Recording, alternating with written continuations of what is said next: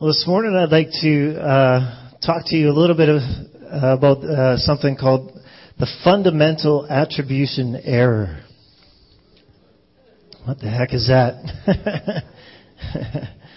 I had never actually heard of it before, so I'm learning with you. The fundamental attribution error. I think actually all of us have experienced it in different ways. All of us have probably committed this error in different ways. Let me give you an example.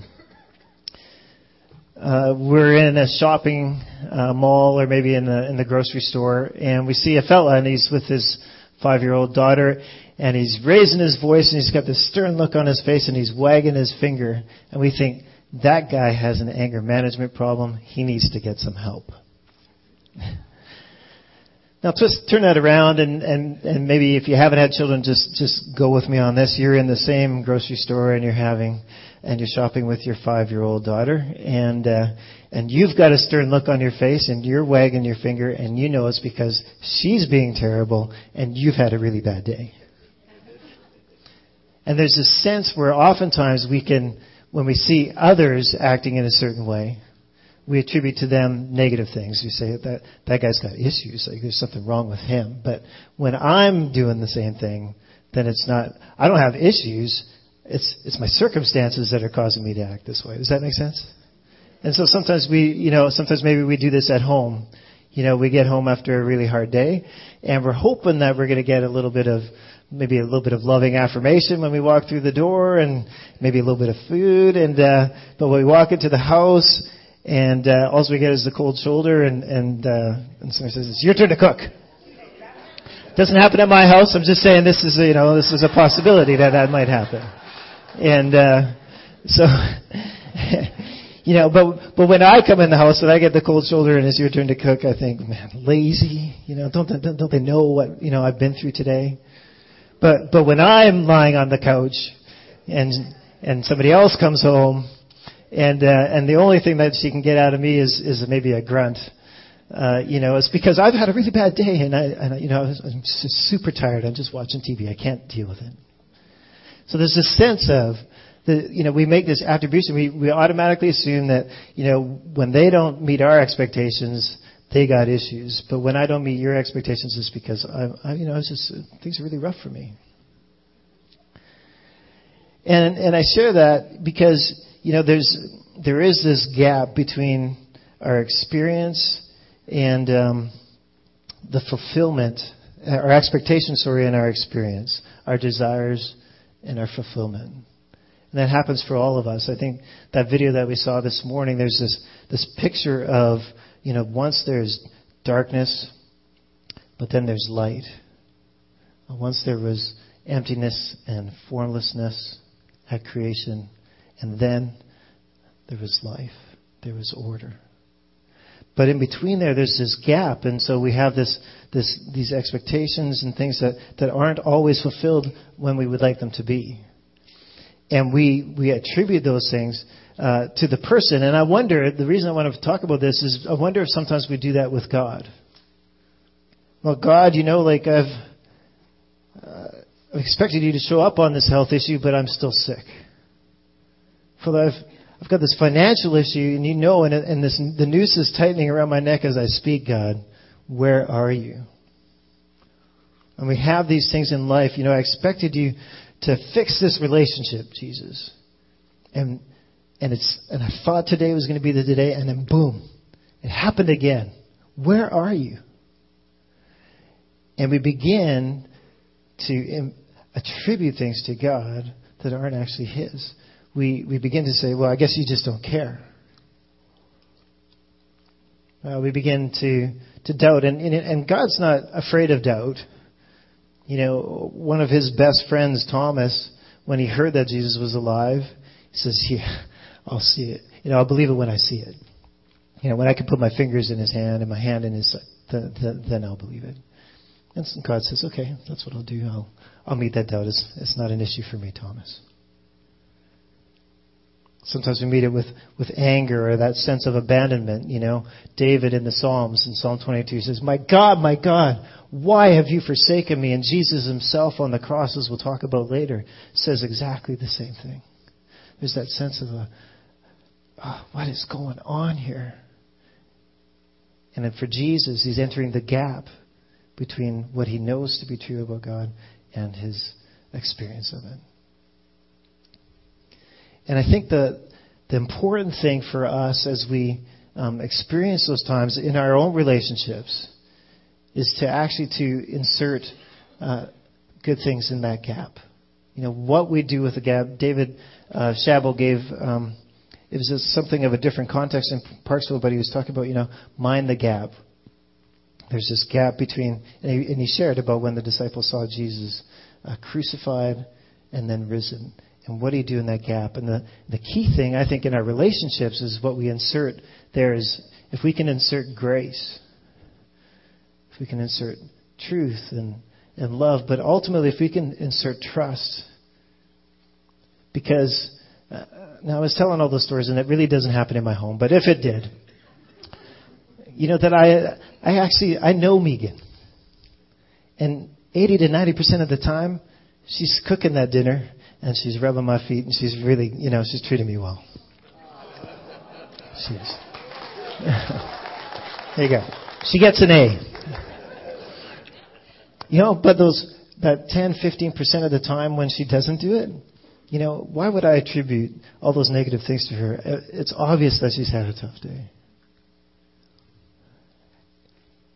And I think, I have to trust because I know her, I can trust her. And I think that's where I want to begin this morning.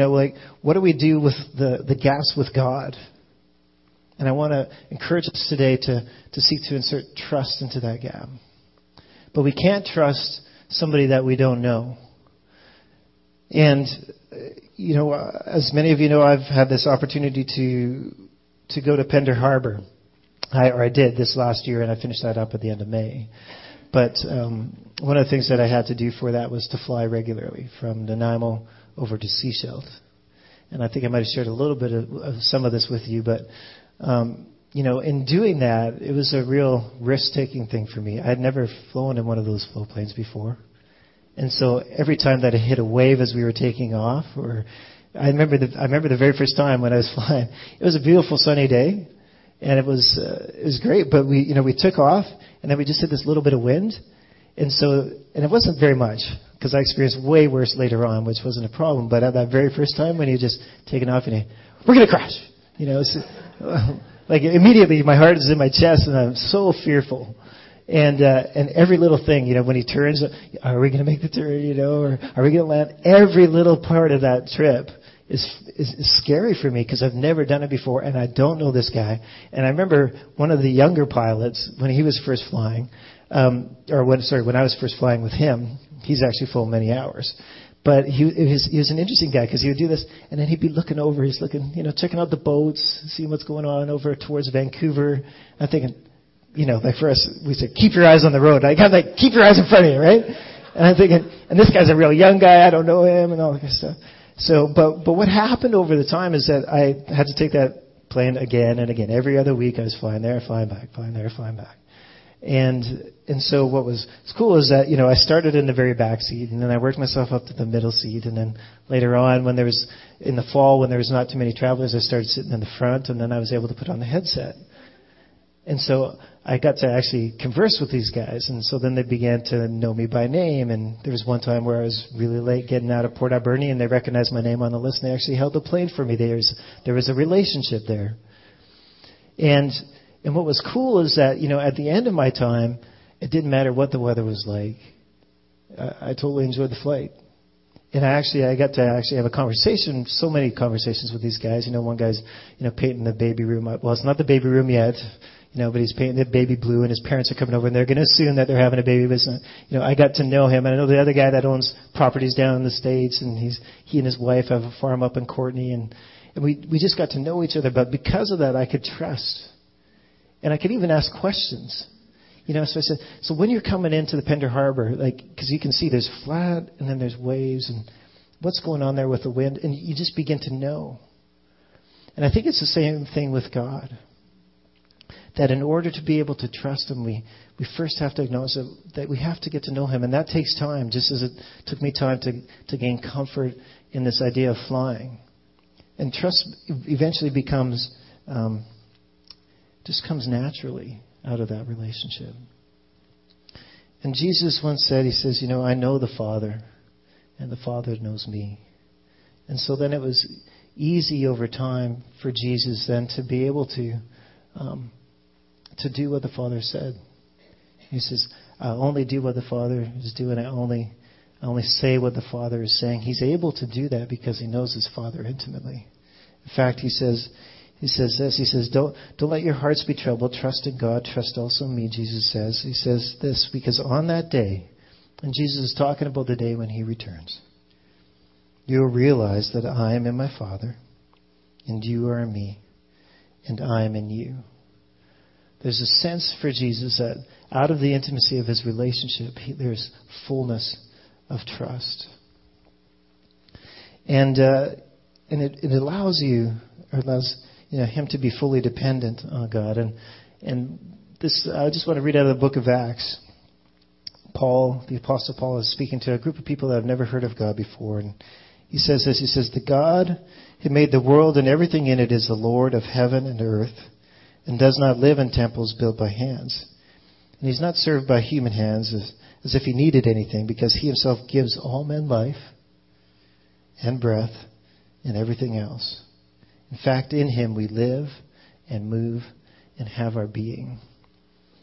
And Paul has begun to know, he's saying, get to know this one who's provided everything for you. I know you don't know Him yet, but I want you to get to know Him. And he wants that because He wants people to recognize their need, their dependence on Him. And I think what's interesting is that, when I was in that plane, there's a lot of times where, I don't know if you do this when you're flying, but you grab for something as if you can control what's going to happen, I wasn't grabbing his, controls of the plane, but you try to grab it. But then you begin to realize that, I've actually, even though I didn't know this guy and even though I didn't trust him, I've actually been dependent on him every single time that I've flown. And we begin to have this recognition for ourselves that as we get to know God, it's like, wow, you have provided everything. I'm solely actually dependent on you. So we begin to get to know Him, and then we're able to trust. And I think the second thing is that, we get to trust the process that God has us in. John's really good about helping us through this. He talks so much about, we might not see it now, but we will see it in the future. He helps us John regularly quotes this. He says, seek the Lord while He may be found, and call on Him while He is near. He says, why? Because my thoughts are not your thoughts, and neither are your ways my ways, declares the Lord. And as the heavens are higher than the earth, so are my ways higher than your ways, and my thoughts than your thoughts. And John really helps us to recognize that God is in the natural, but He's always operating at a supernatural level. That He is always over and above.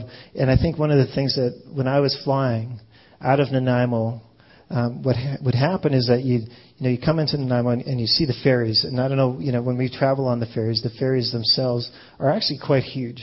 When you're sitting there at the dock, it looks humongous. And you can walk all over and stuff like that. But then as soon as you take off, we take off and we're a couple 100 feet in the air, it looks quite a bit smaller. And then they usually travel between 800 and 1,000 feet. That's kind of their ceiling for these float planes. And when you're at 1,000 feet up, that gigantic ferry that looks so huge looks like a little toy for the bathtub. Now what if, and then when we're flying in that plane and we see the cross in the sky, or see the airplane, when we see the airplanes that are 10,000 feet, 20,000 feet up in the air, I wonder what that ferry looks like. It's absolutely, it's minuscule. And I think when God says, my ways are not your ways, and He says, my thoughts aren't your thoughts, they're higher than yours. Part of that is that God has this incredible perspective of everything that we're going through. And He says, I know when you're right next to it, it looks humongous. How are you supposed to move that thing? But when you see it from my perspective, He says, I promise you that it's not that big. It's easily movable. And so he encourages us to trust the process. And we have a little bit of a throwback video here. I really like the new Karate Kid, but many of you that are in this room will remember the old Karate Kid. And I think it's just a really good illustration of trusting the process. And so Daniel's son, he has been painting his teacher's fence. He's been waxing his teacher's car. He's been sanding his teacher's floor. And he's really frustrated with it because he's been doing this forever. And this has nothing to do with what he thought he was going to learn, which was martial arts.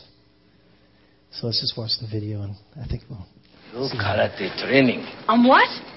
I'm being your slave is what I'm being, man. Now, we made a deal here. So? So you're supposed to teach and I'm supposed to learn, remember? For 4 days I've been busting my... every one thing. You learned plenty. I learned plenty. I learned how to sand your decks, maybe. I've washed your car, paint your house, paint your fence. I learned plenty, right? Not everything is as simple. Oh, I'm going home, man. Daniel-san! Daniel-san! What? Come here.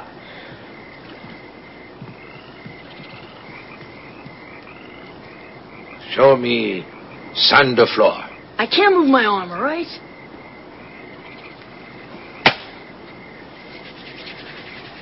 What are you doing?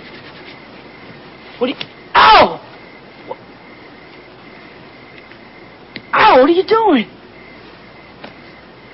Now show me sand the floor. How did you do that? Shut up!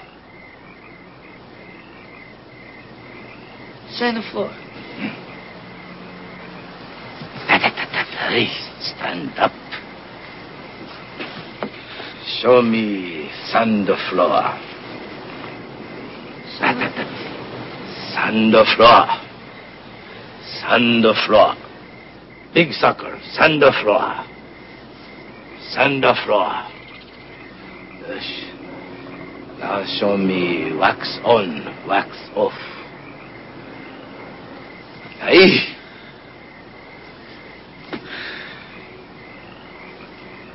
Wax on, wax off. Wax on, wax off. Hey, wax on, hot. Wax off, hot. Concentrate. Look at my eye. Lock a hand. Thumb inside. Wax on, hot. Wax off, hot. Wax on, hot. Wax off, hot. Wax on. Wax off. Show me paint the fence. Up, down. Up, down. Up, down. Other side. Look eye. Always look eye. Show me paint the house. Side, side. Lock wrist. Side, side. Side, side. Yes. Show me wax on, wax off. That!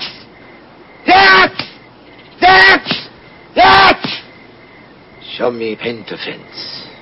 That!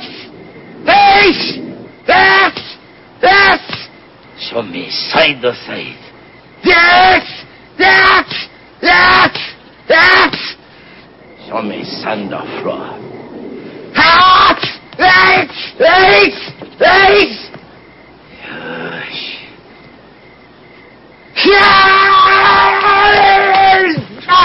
Stop! Oi. Hey, look eye. Always look eye.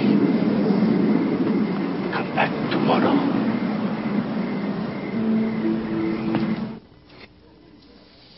I can't think of a better illustration of trust the process. Huh?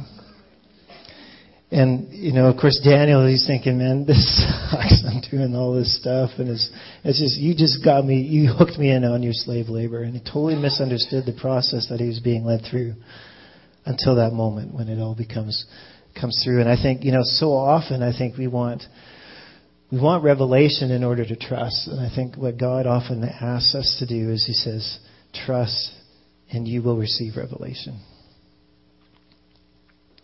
So trust the process. And I think the other thing is I think to be able to lean into God more in those times when things don't make sense, when things are difficult, rather than walking away. In the book of Proverbs, it says this: trust in the Lord with all your heart and lean not on your own understanding, but in all your ways acknowledge Him, and He will make your paths straight. Another version says He will lead you. And Ryan, I'm going to ask you to come up if you don't mind, and John, I'm going to ask you to come up if you don't mind. When I was in youth ministry, we would play this game, and so I'm just going to.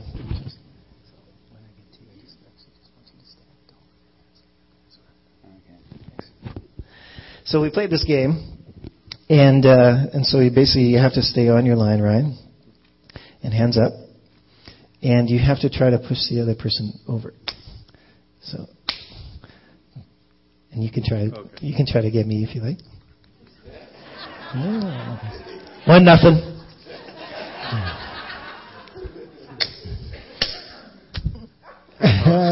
2-0. Here you go.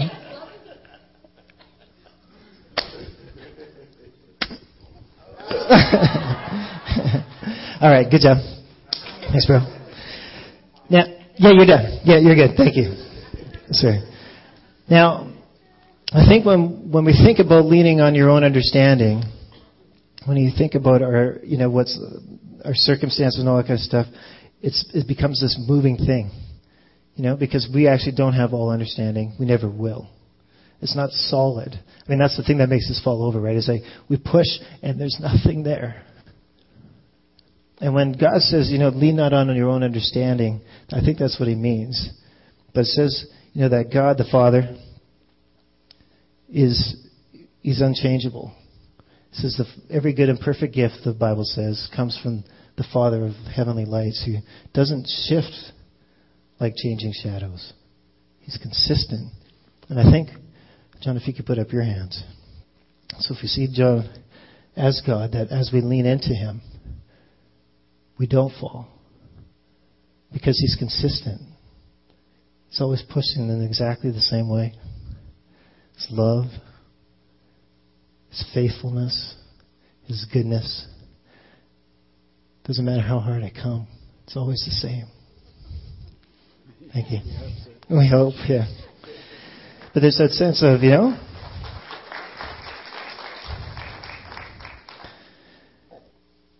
So I think trusting the process, getting to know God, leaning on His understanding as opposed to ours. And I think if we do all of these things, even when it seems to be the death of us, because that's when it's tough, is it not?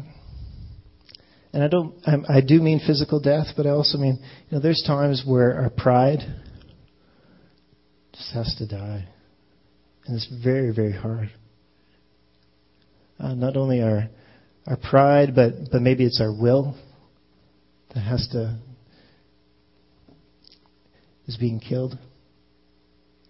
And ultimately our life. And I think of this psalm that I read earlier to you, Psalm 22. It's actually a prophetic psalm. It's one that the early church and the Bible writers actually recognized was referring not only to David and his struggles, but to Jesus.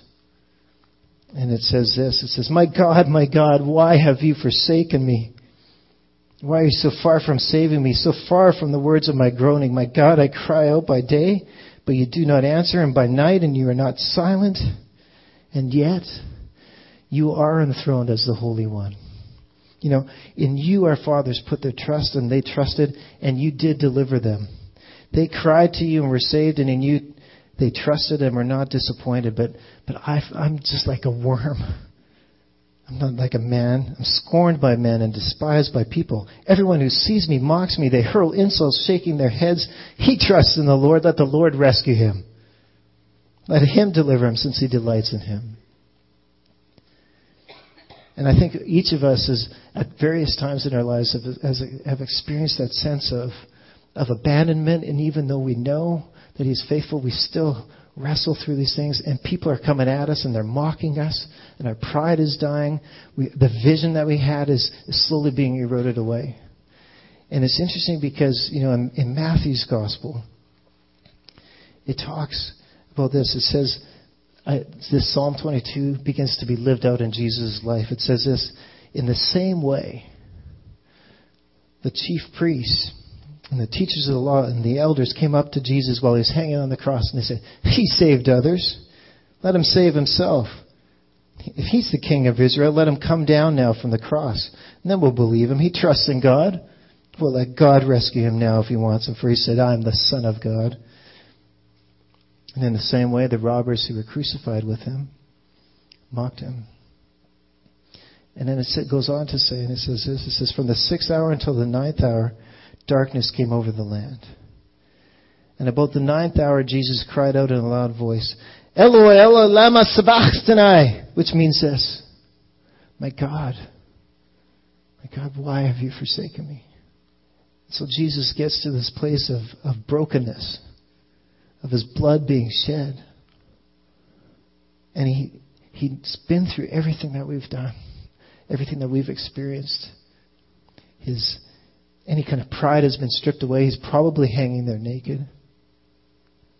The vision of salvation has been, in terms of his relationship with God. Well, if God's his Father, then save him.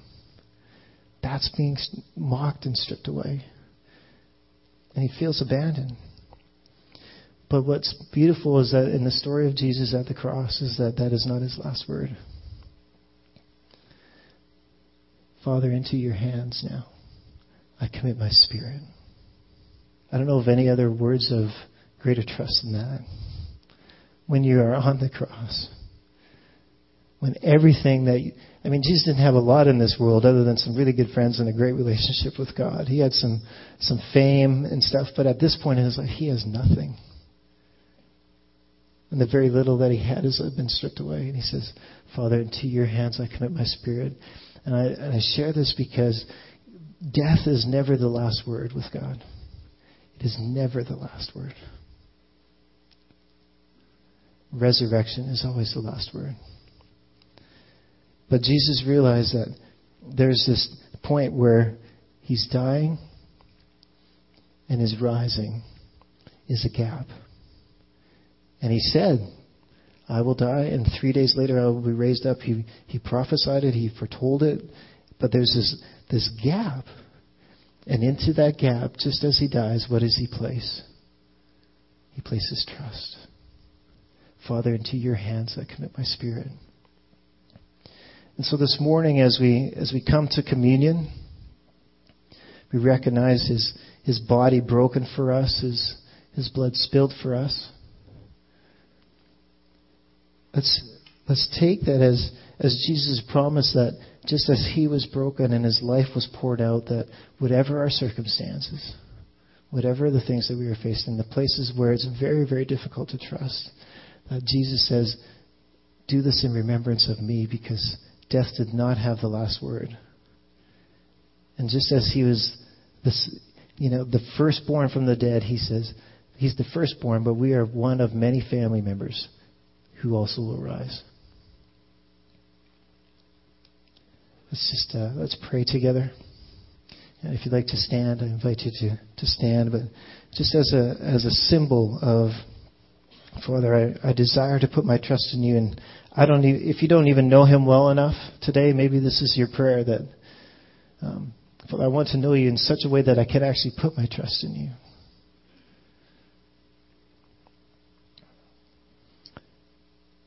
Jesus, I thank you that you are faithful and that you are good. That you are a good shepherd. That you have revealed to us that you are a good Father. That your Holy Spirit gives good gifts.